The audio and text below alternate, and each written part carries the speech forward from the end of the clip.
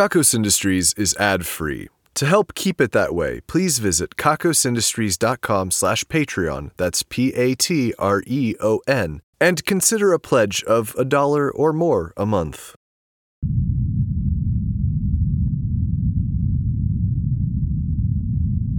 What you are about to hear is going to take your mind off of whatever is going on for about 20 minutes or so.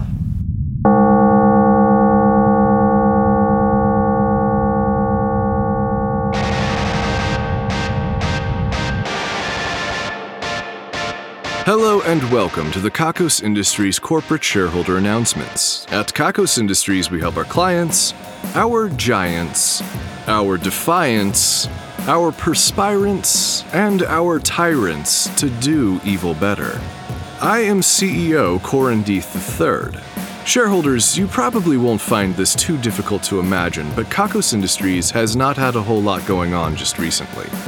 Working from home is surprisingly efficient when your employees have literally nothing else to do. We've met certain goals, we've finished certain projects, and after some time to binge whatever internet media is their preferred internet media, the employees come back to us looking for more to do. Indeed, these are painfully exciting and excruciatingly boring times we live in. Perhaps these announcements will help to alleviate that boredom, at least for a minute. These announcements are coming to you today from a can of beans you just opened. Perhaps you were looking for sweet sustenance, but instead you received these announcements. As the beans inside of the can slowly settle and off-gas, my words are emerging. I am told that the sound quality on this device is gloopy and kind of icky, but nonetheless high quality. I am told the sound is not at all warm, but somehow still saturated. At any rate, you are hearing me, and that's what's important. This can of beans comes from a collaboration between our division of preparedness and their client, What the Hell Do We Do With All of These Beans, Inc. Their motto, in case you're curious, is, "We accidentally bought all of these beans with the last of our money, and now what the fuck are we going to do? Harold, you fucked us, you really fucked us, how could you? They're not even magical, and you spent a lot more than one cow." Glad we could help them out of their dire straits, though I assume we used their desperation as leverage to get the best possible price. These announcements are strictly for Kakos Industries shareholders. If you're not a Kakos Industries shareholder, then those beans look really, really tasty, don't they? Go ahead. Get a fork, or a spoon. Take a bite. It'll be really exciting for a minute. And 7 seconds. We recently had the Remote Darkest Universe Festival. As is the tradition, we picked several specimens from the good population and requested that you think terrible things about them. Last time I mentioned that someone we had not yet instructed you to think about had turned into moss. That is still the case for him. We've been short on cleaning staff. We also introduced a few more people. One of them seems to have succumbed to spontaneous combustion, another drowned on his own spit, and the last one just had a regular-ass heart attack. It would appear that we are in a dark timeline. It is unclear if it is the darkest, but certainly things are rough. Keep your thoughts with the darkness, shareholders. We can never falter. Much like last year, and for eerily similar reasons, we all forgot about the nudity festival, and yet we were all naked at the appropriate time. We were just alone. Or with our families or roommates, but we were naked, and that is what counts. Perhaps next year we will remember this festival. Perhaps we will be able to enjoy it during some sort of post-isolation orgy that all of you have been so desperately requesting.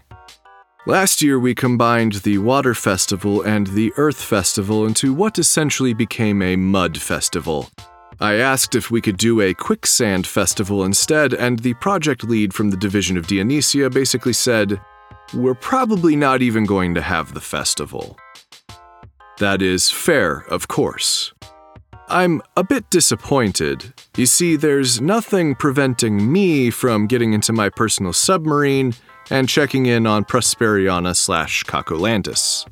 That doesn't violate any quarantining rules, and I don't want to have to go there.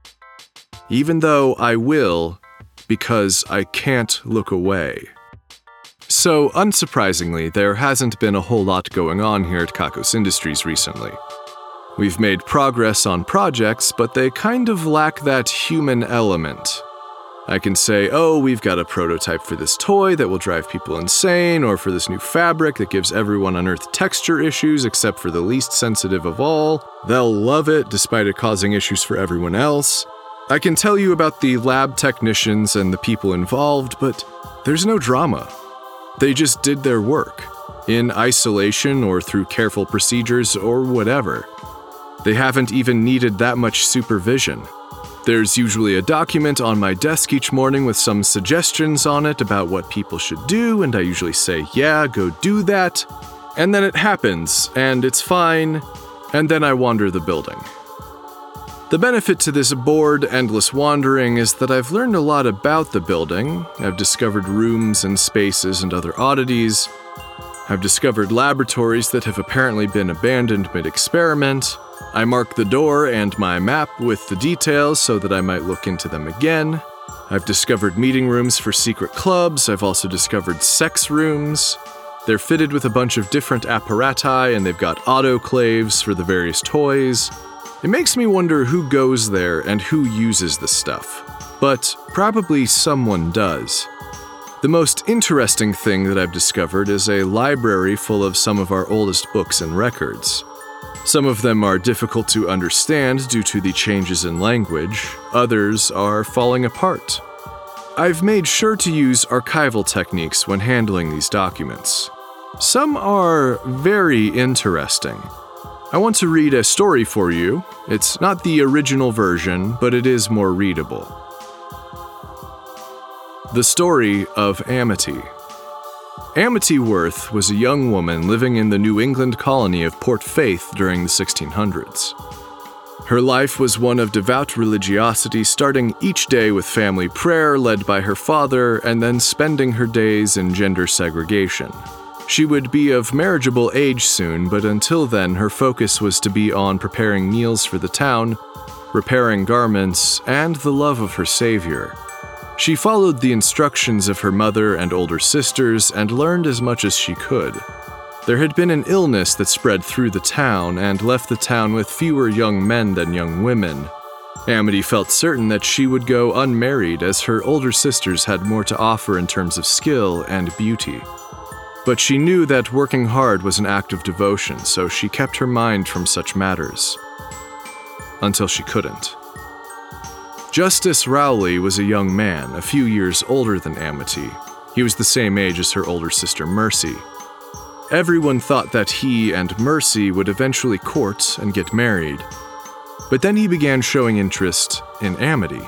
Amity didn't know what to do with this new attention, but the town seemed to encourage it.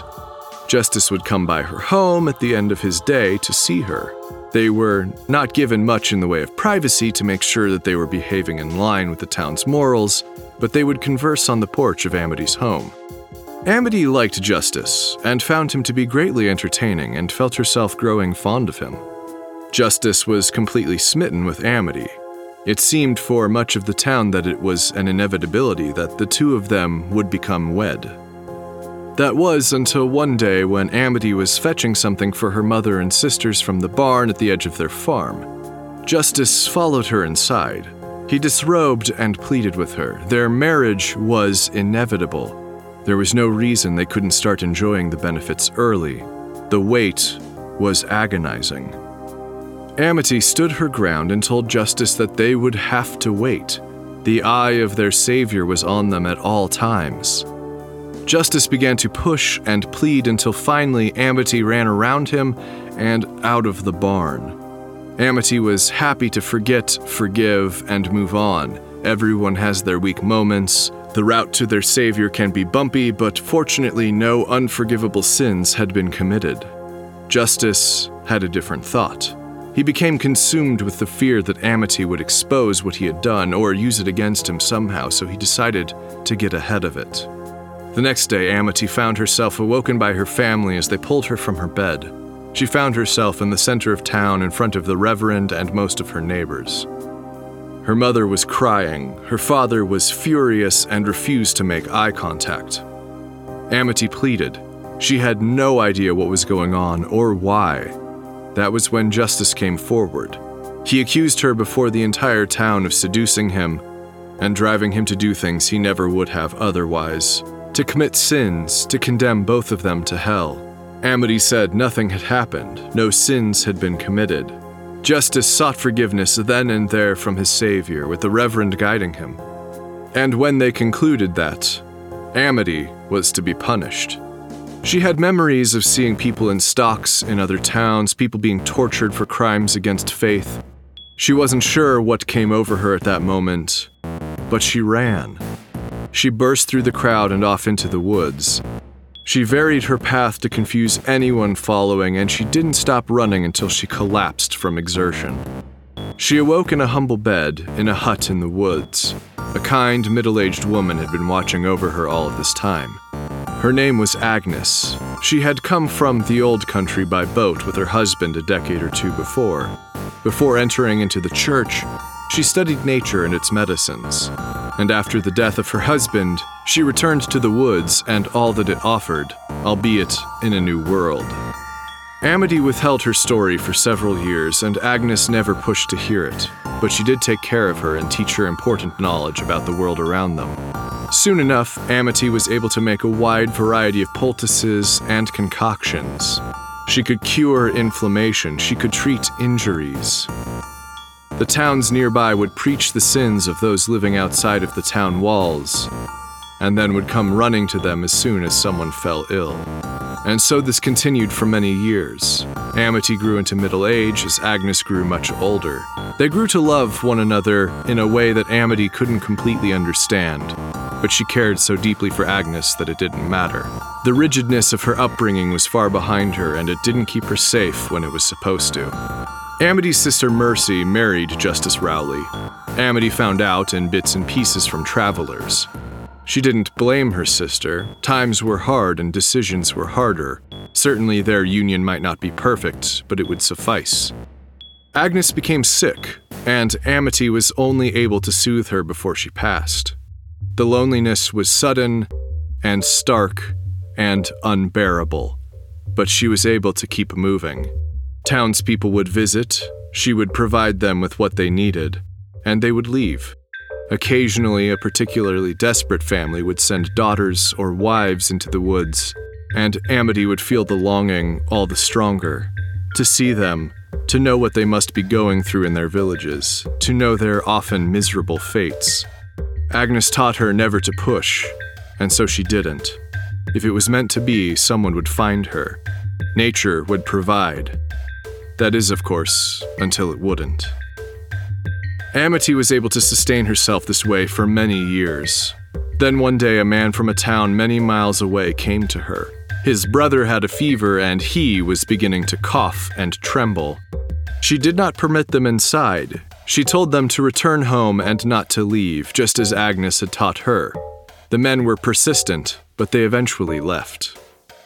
A sudden fear swept over Amity. The men could go to her hometown. They could infect her village and her sisters and her nieces and nephews. Amity ran. Entering her old village, she saw no sign of the men. But several of the townsfolk stared at her. She realized quite suddenly how out of place she must look. Her hair hung loosely around her shoulders. Her dress was old and mended 100 times.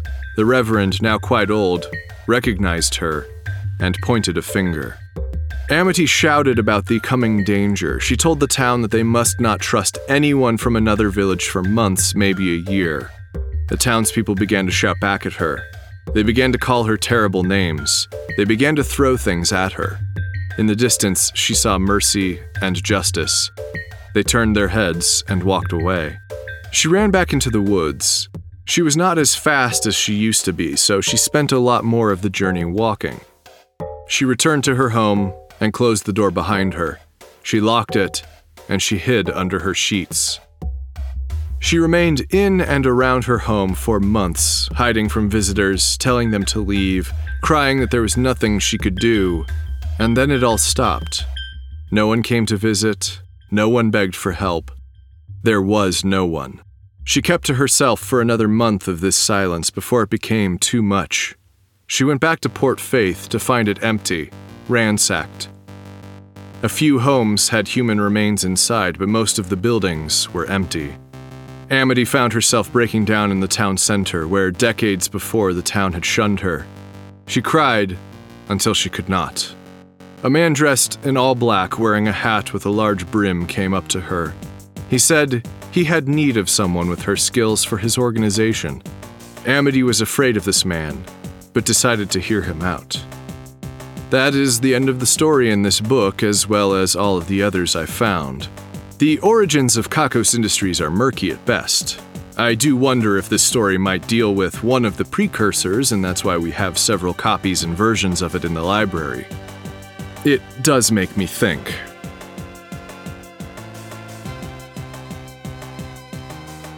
In addition to this library, I've also discovered a number of unattended laboratories, as I mentioned. This is somewhat concerning because experiments tend to require at least frequent supervision. And I have no idea what the experiments are, as a lot of the computer terminals are locked and don't respond to my overrides. The laboratories also look as though they have been plucked out of time. Some have that vintage 50s vibe, others have a more 70s earth tone feel. Others have technology so advanced I barely recognize it. This isn't all that unusual. There isn't any real reason why labs have to be modernized. And if the style is working for the team, then we're not worried about it. The part that is concerning is the experiments themselves. There were some guinea pigs in a cage with only a USB keyboard in the cage for them to play with. The keyboard was not plugged into anything. The plug was just dangling. I sent an email trying to figure out whose lab this is, but if I don't hear back, I'll probably have to feed the guinea pigs. They are literal guinea pigs, by the way, and they don't appear to be the ones raised for food, if that helps. There was another lab I found that had a small pot in the middle with a huge tree just threatening to burst through the roof. I don't know how long it had been there. If that growth is recent, then we have a problem on our hands. If it's taken decades, then that's fine. We should probably replant it, but it could be fine. I'm not going to do anything until I figure out what the experiment is, though. This tree could destroy habitats if we're not careful, and that leaves us with a whole lot less planet than we need to appropriately do evil. Another lab just had a big black box with a blinking light floating in the middle of the room. I got the hell out. I'm not playing that game, whatever it is. I've been getting a lot of requests recently to schedule a big celebration for when we end our quarantine. Specifically, I've been asked to schedule an orgy. Now, orgies tend to be a little more trouble than they're worth. They're awkward, not everyone is completely on board, there's a lot of standing around. Sure, we all like the idea of a sex party, but without careful calibration, you're just not going to turn a bunch of normal people into the wild sex animals that they need to be. The shareholders' ball takes months of preparation to make sure that the crowd is ready for whatever. And after our social skills atrophy, I'm just not sure this is what people think it will be. Of course, I'm happy to schedule it, but sometimes these things are more appealing as a fantasy. I will say that I can tell the level of lust out there is getting a little intense, though. I've been receiving picture messages where this loneliness is all too clear. You know, there's literally nothing hiding it. This is in addition to the usual pictures I get sent of this nature, which usually break down into two different groups. There's the horny until I hit send group, and then there's the just wanted to show you what you'll never have group. Oddly enough, many of these people are my employees, and I am not able to fire them for doing this. It's an obscure rule that I believe my grandfather put into place, but too many members of the board need these random photos to thrive for them to get on board with me changing the rules. If we make it potentially not okay to send naked photos, then the fear alone will dry up the supply. I told the board to get a life, but they just kind of laughed at me. Neat. Hell is keeping on. They're breaking rocks, gathering the gravel, and then forcing the gravel back into being rocks. Jasmine Oshna and Dr. Dunkelvissen have been telecommuting still, and by that I mean that their research seems to have stopped entirely. The test subjects are all quarantined together, but they don't seem to have been having as much sex. I am told that there is one anomalous reading akin to the wow signal that may have been the thing that is most sex, but it's unclear. None of the couples were having sex. The closest thing we can see on the video footage is one person clipping another person's fingernails for them. Not sure why they were doing that. It really doesn't seem to be sex by any stretch of the imagination. In this context, the phrase stretch of the imagination made me slightly uncomfortable. It is possible that there has been a time sink issue, though. They're looking into it. It's still unclear whether Alvin Chiklis, Monica Walden, or H.P. Orgelson got the hot genes. There has also been no sign of Gray, no tapes from my grandfather. I've got other recorded reports here, but I don't want to run through them all in a hurry. This isolation might last a while. I've been having almost nightly conversations with Junior. He is allowed to look in on the Dana-governed babies, but only from outside of their nursery. At least one of them is starting to try to walk. I think. It's pretty clear that I know nothing about babies. I got the golden fist of Lake Zizzerzill back, and I ran down to Lake Wiverwill with it. It unlocked the gate with no issue. However, the gate leads into what I estimate to be an enormous cave system. And I'm not about to go down there alone, or probably at all. I'll make other people go and tell me what they find, and take pictures, as soon as I have other people to send. I know a couple of people who are just bored enough to go alone, but that seems dangerous. Kim's hit me with another toy dart in the hallways the other day. She was lying low, so it was truly startling. I was caught off guard until I heard her bare feet running away. I gave chase. I think we must have run nearly a mile through the halls and floors of the building before she got away. She is far more athletic and has much more endurance than I would have given her credit for. It was strange, though. She was laughing the entire time. It reminded me of a child successfully goading a caregiver into playing when they weren't in the mood. Of course, I know that the need for play continues throughout our entire lives, but I'm pretty sure she hates me? Just like an agent of chaos, that one. They say that evil once rode a wild hog through every saloon in the Old West just to stir up trouble. This is things we're taking credit for now.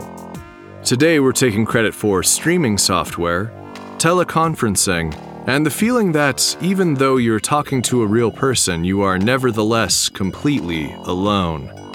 Of course, we can't know for certain that we did all of that, but it sounds right, and we're willing to believe it. If you aren't willing to believe it, then those beans you opened are going to seem even more appetizing. Be careful. Arthur Noland has won today's Ruin a Life drawing. As a result, the life of Arthur's nemesis will be ruined. Arthur has selected Her Majesty the Grand Imitator as that nemesis. We gave the Wheel of Misery a solid tug, then a hearty spin. It landed on the space for Cross. From this day forward, Her Majesty the Great Imitator will be 67% more cross. This means more easily upset, as well as more likely to linger in those feelings of being upset.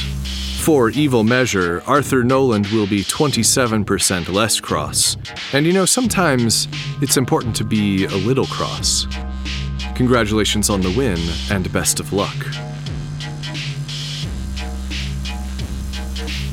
Speaking of the Wheel of Misery, the Damnation and Ruination Squad seem to be covered in whiteout. I'm not sure why. I think that's what they're wearing now as ongoing punishment from the Wheel of Misery, but I don't get it. Are they referring to themselves as mistakes in need of correction? Are they attempting to breathe the fumes? It's flaking off everywhere. They also refuse to work from home. They are technically quarantined together as they never leave one another, but then they're still around other people from time to time. More chaos. That does it for today's broadcast. I wish I had more to report, shareholders. You can go ahead and throw out that can of beans now. The broadcast will stop in a few moments. I'm off to play an online video game with Brosophus, which has been deemed a required activity for me. It'll be a fun time. The numbers are next. 11, 22, 66, 77, 98, 98, 98, 98, 0, 12, 34, 5, 4, 5, 4, 4.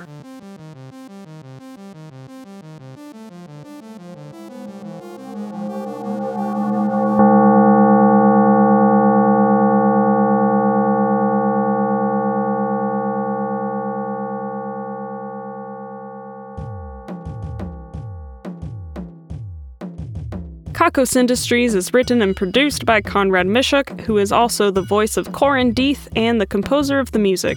The introductions are read by Kitty McCauley, and the credits are read by Brianna Kittle, a delicate Dormouse sorcerer. Please visit kakosindustries.com for news, extras, and more episodes. There are also transcriptions on the website if you'd like to read along with the Kakos Industries announcements. That's KAKOSINDUSTRIES.com. Please visit store.kakosindustries.com for merchandise and special offers, and get wonderful benefits by becoming a subscription donor at kakosindustries.com/Patreon. You can submit one-time donations at paypal.me/kakosindustries. You can also purchase gear and other items for the production at kakosindustries.com/wishlist. Questions, comments, or a strong desire to collaborate? Drop us a line at inquiries@kakosindustries.com. If you like Kakos Industries, be sure to rate and review us on your favorite podcasting service, and connect with us on YouTube, youtube.com/kakosindustries, Facebook, facebook.com/kakosindustries, Tumblr, kakosindustries.tumblr.com, Instagram @kakosindustries, and Twitter @kakosindustries. We encourage fan art and listener participation on all our social media platforms. Special thanks to our esteemed shareholders Ian Kroll, Dan Shumway, William Brandon, Jack Attack, Dark Mega Koala, Dwight S., and A. Rupert.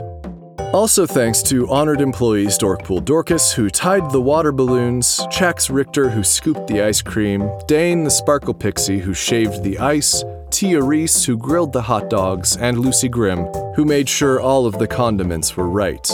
And thanks to our division heads, Brittany Garcia, head of the division of beanies, booties, and construction projects that are probably too large for yarn, Craig Sizz, director of the division of obscure vintage technology, Daniel R. Smith, head of the division of subtle efficiency increases, Dino Schroeder, director of the division of saying it the long way, Seth and Josh, heads of the division of Kakos Cafeteria reviews, Hayden Neff, director of the division of improbable cookbooks, Christina Kirkland, director of the division of lukewarm pep talks, and David T., director of the division of animal stacking. The division of beanies, booties, and construction projects that are probably too large for yarn has continued knitting the small zoo. In addition to the concession stands and penguins, there is now a tank for petting sharks. The division of obscure vintage technology has gotten out the old evil oscilloscope.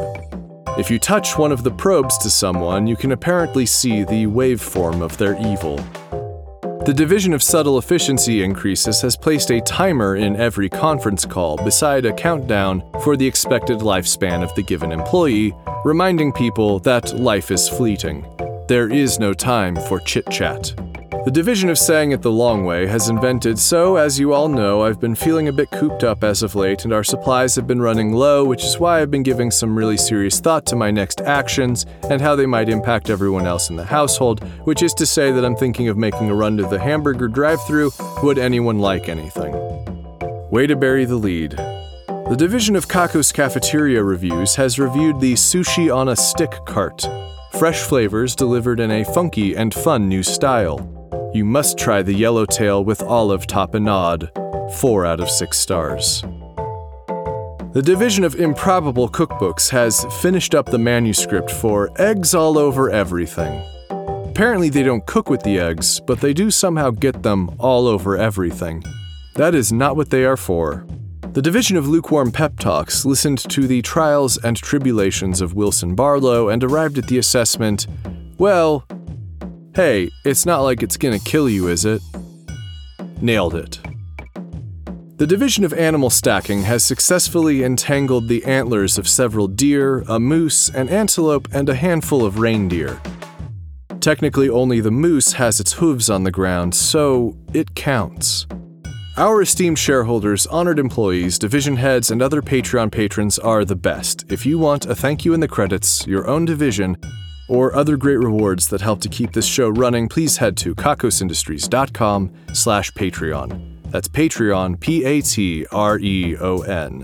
Kakos Industries can be dark. Try learning to lasso a steer to get your mind off of things.